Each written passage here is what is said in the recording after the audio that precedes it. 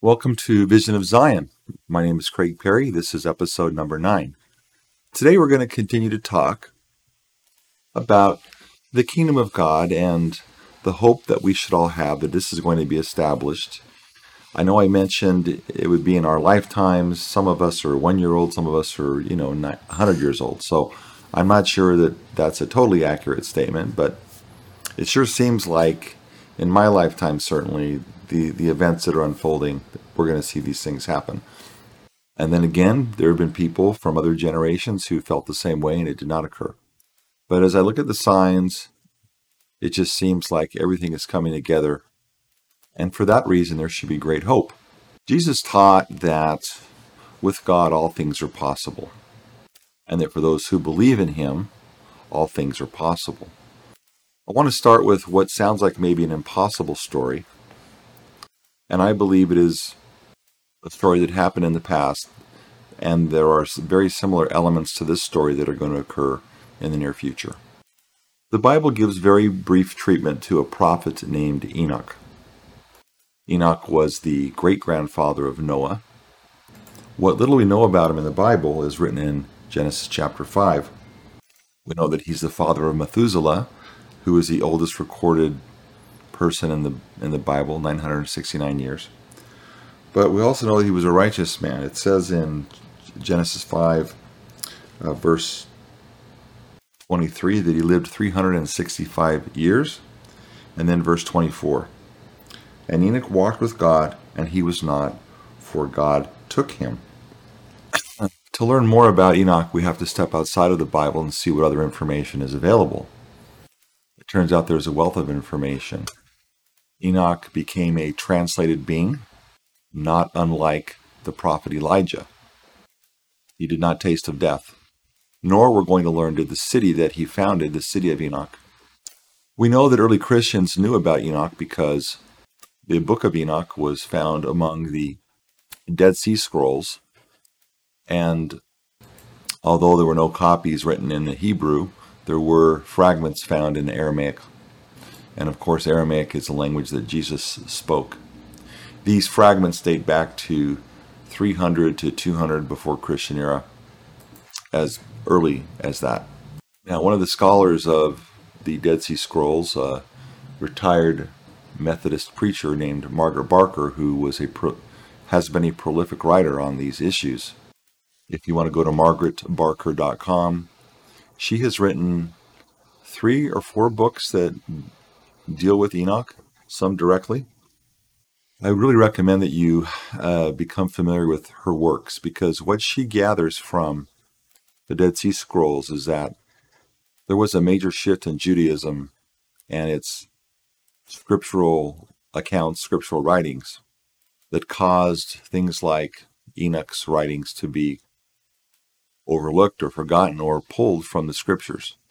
She talks about Israel's pre-exilic, if I'm saying that word right, religion before the exile.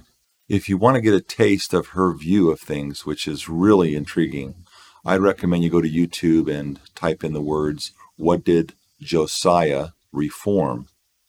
And there's about a half-hour talk about reformations, and including in the scriptures, that occurred in Jewish society during the reign of Josiah. I'm going to give you a sample of some of her book titles about Enoch that give treatment to Enoch. One is called The Lost Prophet. I'll read you part of the description of the book. It says, reading the book of Enoch unleashes a new one. That's, of course, the scriptures, or what was found in the Dead Sea Scrolls. Reading the book of Enoch unleashes a new understanding of early Christianity, and one that is uncannily relevant to the late 20th century. Though neglected and almost forgotten by the church for almost 1,500 years, the Book of Enoch was one of the most important writings of the pre-Christian period and was kept and used by the early church. Some of the topics that the Book of Enoch covers are the problem of evil, humankind's relationship with the Creator, the role of the expected Messiah, and other themes, key themes in Judaism and Christianity that challenge many traditional assumptions. Now, another book she wrote that gives treatment to Enoch is called The Older Testament, The Survival of Themes from the Ancient Royal Cult in Sectarian Judaism and Early Christianity. Here's a piece of that summary of that book. It says it takes as its basis the theology of the Book of Enoch, lost to Western Christendom for many centuries, but here recognized as providing the most consistent set of clues to the nature of Israel's pre-exilic religion. Reformers and editors of the Second Temple period sought to remove from the biblical text all traces of the older ways, which now survive only in the apparently bizarre themes and imagery of certain pseudepigrapha. So she's sensing here these ancient traditions that during the Reformation period were removed and forgotten.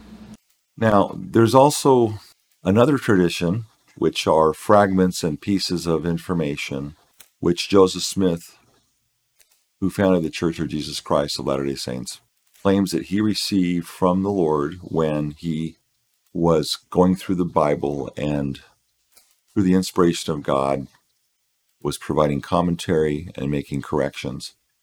And he received a lengthy revelation, which is now placed in and among the canon of the Church of Jesus Christ as the Book of Moses, or a missing part of the Book of Genesis, the kind of redaction that Margaret Barker is maybe suggesting occurred, although she's not endorsing anything that Joseph Smith did, but this tradition is alive with her, and he claims that he received insight about Enoch. And I believe that what he provided to the world, again, stepping outside of the current version of the Bible, is worth looking at and considering. So, like Moses, Enoch was a reluctant prophet of the Lord. And by the way, I should throw this in too. There is a very important scholar among the Church of Jesus Christ, whose name is Hugh Nibley. And Hugh Nibley wrote a book called Enoch the Prophet. And in that book, he compares passages from the revelations of Joseph Smith with the book of First Enoch, which is the book we're referring to that was found among the Dead Sea Scrolls. And he finds some striking parallels. He basically harmonizes the two, puts verses side by side to show that, in fact, Joseph's intuition and his revelation had some basis in the book of Enoch, which, as I recall, was not well known or known at all in the Americas when he penned that revelation. The story goes there's two accounts of his conversion as a prophet and calling as a prophet. One is the actual event, and another one is him recounting it to people who he was preaching repentance to. So he's in prayer, and he asks the Lord to, well, actually, I'm not sure what he was asking the Lord, but the Lord told him to get up to a mountain called Mount Simeon. This makes us think of Moses being called up to Mount Sinai.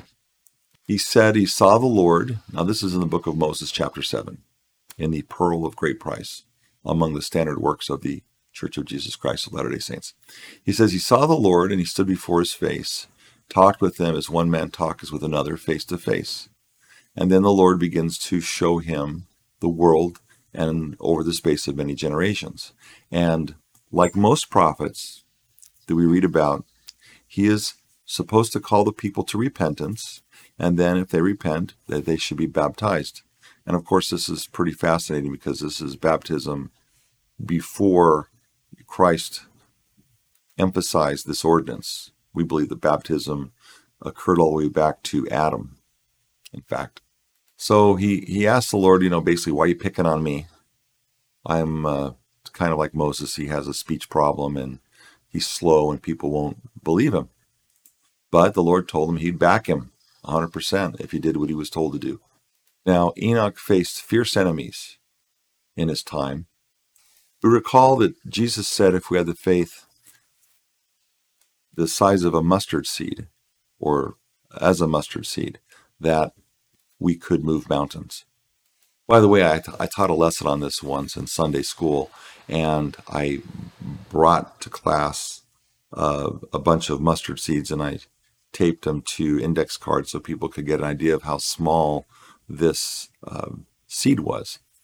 And of course, it becomes a big plant. That's usually the parable that I think of as the small seed becoming a large plant. But I learned something else when I did that lesson, and that is that the flavor, the power of the mustard seed, it is very powerful. You just bite into one little seed, and man, you get a really strong flavor and taste of mustard. So I think that Jesus's metaphor to faith being like a mustard seed was also not just the size, but the strength that you could get out of one tiny little seed. Anyway, I believe that the conditions in which Enoch lived are going to parallel our time today. We know that he was taken from the earth before the flood, so he didn't experience maybe the growing wickedness that surrounded Noah and his family at the time the ark was built. But we know that times were wicked back then, and that's what the book of Enoch talks about, is how wicked things were. I won't get into that now, but the righteous were persecuted, and there were wars that were occurring in his time as he tried to call people to repentance, and he did gain converts. People listened. They were convicted of their sins, and they were converted to the Lord. And this caused a lot of friction in society. Does that sound familiar? But listen to this. These are some verses here. This is Moses 7:13. And so great was the faith of Enoch, that he led the people of God, and their enemies came to battle against him. And he spake the word of the Lord, and the earth trembled, and the mountains fled, even according to his command. And the rivers of water were turned out of their course, and the roar of the lions was heard out of the wilderness. And all nations feared greatly, so powerful was the word of Enoch, and so great was the power of the language which God had given him. There also came up a land out of the depth of the sea, and so great was the fear of the enemies of the people of God, that they fled and stood afar off, and went upon the land which came up out of the depth of the sea. Now, as I thought about this today, I realized that the emphasis is not to be placed on Enoch and what he could do. The emphasis is on God and what God can do, and what he can do with boots on the ground who willingly follow his word. He will give us the power to accomplish his will, whatever his will is at that time. And of course, we see here a gathering of righteous people through repentance well before the flood, so that God could bring salvation to his people. Now, this is a very important point next that I want to bring up.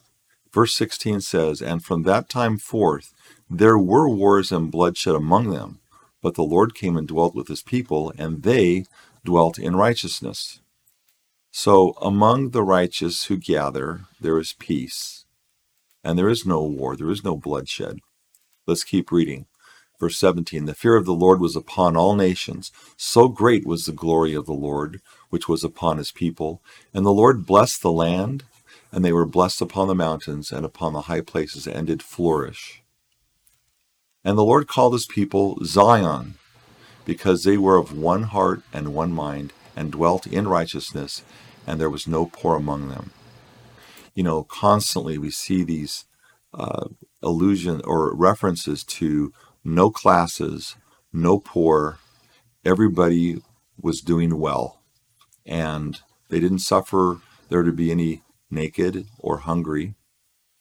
I'm sure they were also probably very healthy as well, but they lived in peace and harmony despite what was going on around them. Verse 19, And Enoch continued his preaching in righteousness unto the people of God, and it came to pass in his days that he built a city that was called the city of holiness, even Zion. And then it goes on to say in verse 21, And it came to pass that the Lord showed unto Enoch all the inhabitants of the earth, and he beheld, and lo, in process of time, and lo, Zion in process of time was taken up into heaven.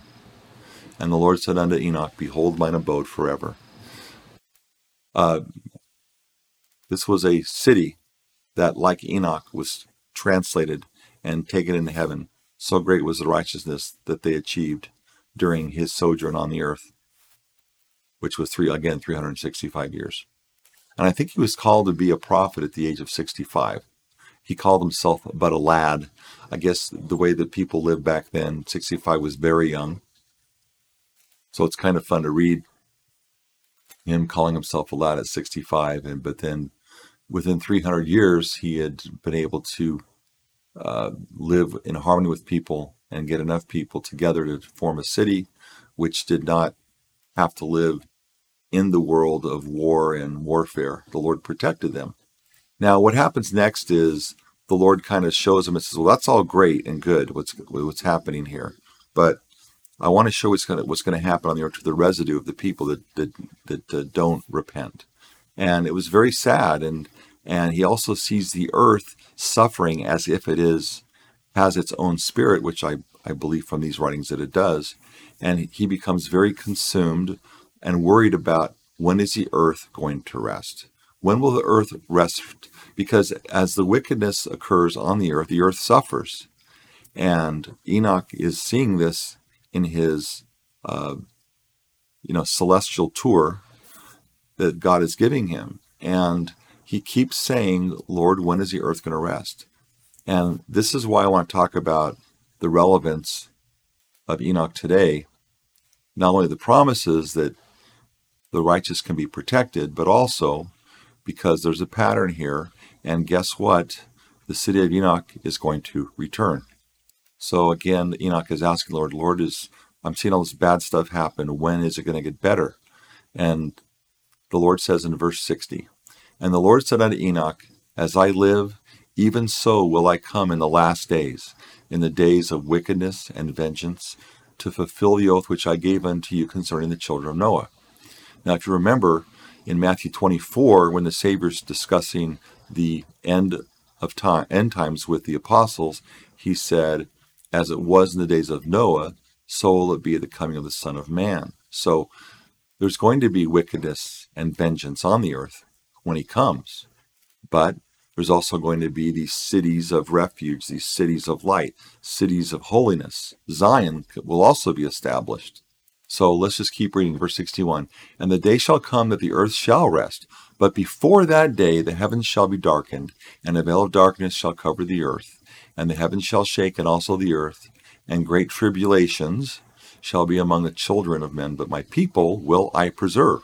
So there is the promise. The Lord is going to preserve the righteous, those who are attempting and trying really hard to live his commandments and follow his teachings of charity, love, and faith and righteousness are going to be protected. And then he says this is a thrilling verse to me. And righteousness will I send down out of heaven, and truth will I send forth out of the earth, to bear witness of mine only begotten, his resurrection from the dead, yea, and also the resurrection of all men. And righteousness and truth will I cause to sweep the earth as with a flood, to gather out mine elect from the four quarters of the earth, unto a place which I shall prepare, an holy city, that my people may gird up their loins and be looking forth for the time for my coming. For there shall be my tabernacle, and it shall be called Zion, a new Jerusalem. So we're going to have knowledge of Jesus Christ, knowledge that he did resurrect from the dead, and that this is a promise for all mankind now. And this is going to sweep like a flood. So we're looking at this Noah, the literal flood, versus this flood of knowledge. A gathering is going to take place, and then eventually the city is going to be formed called the New Jerusalem. And then this is what the Lord says to Enoch, which, again, he's the prophet who is part of this translated city. He says, and the Lord said unto Enoch, verse 63, then shalt thou and thy city meet them there, and we will receive them into our bosom, and they shall see us. We will fall upon their necks, and they shall fall upon our necks, and we will kiss each other. And there shall be mine abode, and it shall be called Zion, which shall come forth out of all the creations which I have made, and for the space of 1,000 years the earth shall rest. So finally he sees the light breaking forth after watching generations of sin and wickedness on the earth. And it says in verse 65, and it came to pass that Enoch saw the day of the coming of the Son of Man in the last days to dwell on the earth in righteousness for the space of 1,000 years. But before that day he saw great tribulations among the wicked, and also saw the sea which was troubled, and men's hearts failing them, looking forth with fear for the judgments of the Almighty God, which should come upon the wicked. And the Lord showed Enoch all things, even unto the end of the world, and he saw the day of the righteous, the hour of the redemption, and received a fullness of joy. Well, we are in the midst of this transitional period. The Lord is calling us to gather. He's calling us to leave Babylon, to reject the creeds of men, to have faith in Jesus Christ, to repent and be baptized. And Enoch is this prototype of someone calling us to repentance.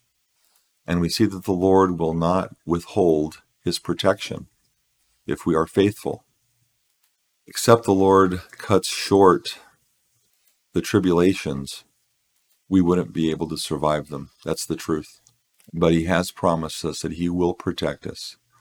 It even says in the scriptures, which I'll get into later, that if he has to send fire from heaven to protect the righteous, he will do it.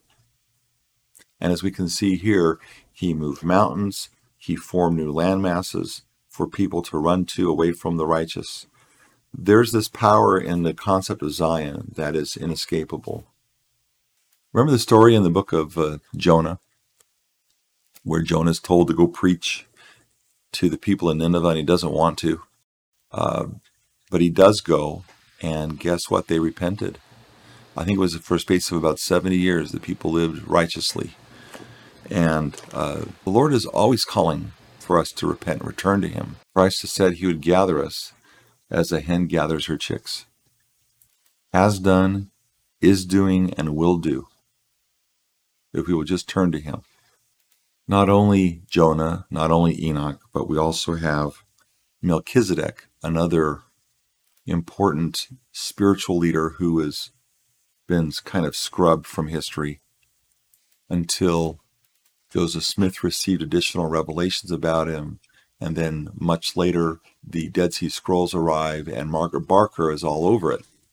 She wrote a book about him called The Great High Priest, again drawing from ancient records which were discovered recently, the last 74 years.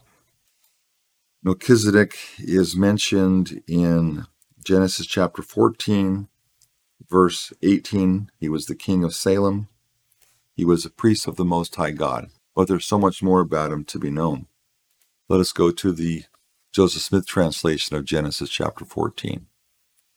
It says here, verse 26, Now Melchizedek was a man of faith who wrought righteousness, and when a child he feared God, and stopped the mouths of lions, and quenched the violence of fire.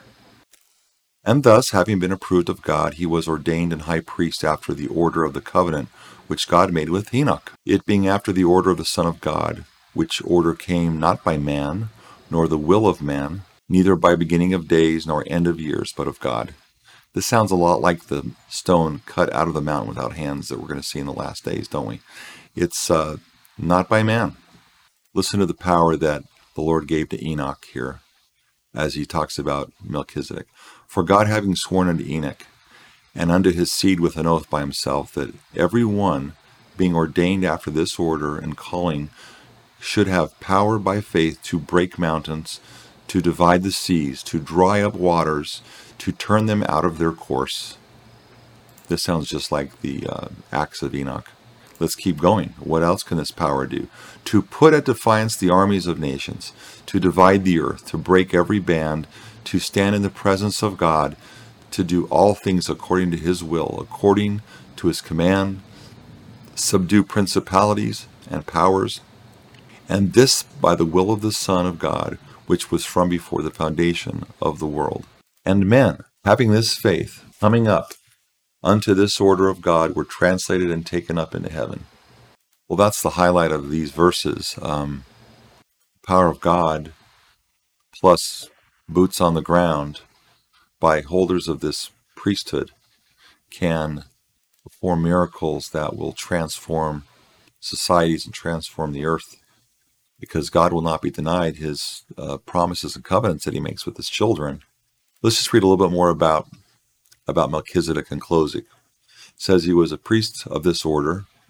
He obtained peace in Salem and was called the Prince of Peace. Of course, Salem is Jerusalem.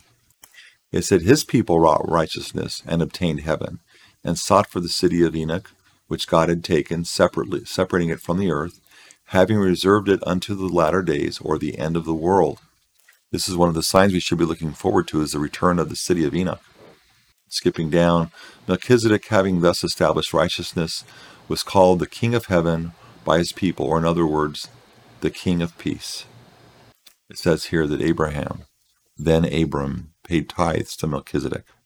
If we truly understood the power of God, the power of his priesthood, and his intentions, we would have no fear.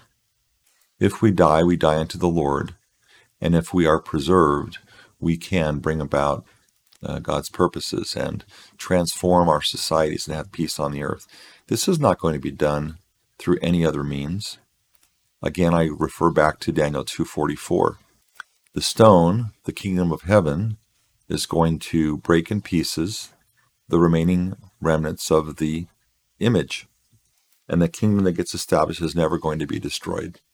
That kingdom is born from the church, a woman likened unto a woman travailing in birth, as it's set forth in Revelation chapter 12. And this child will rule the nations with a rod of iron. Well, the iron rod is the word of God. Truth will come forth, and the lives of Melchizedek, the lives of Enoch, are a reflection and a prophetic historical event or events that are going to be repeated in our generation. I think generation is a safer word than saying in my lifetime or in our lifetimes, but in our generation, this is all coming together. Now, there's a sign that precedes the birth of the kingdom of our God and his Christ, and it's the woman in the heavens.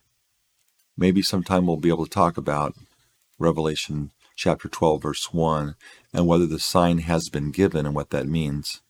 I've been looking at this issue since 2017. Here we are, 2022. I think that will be a topic worth investigating. Just remember, the signs always precede the event.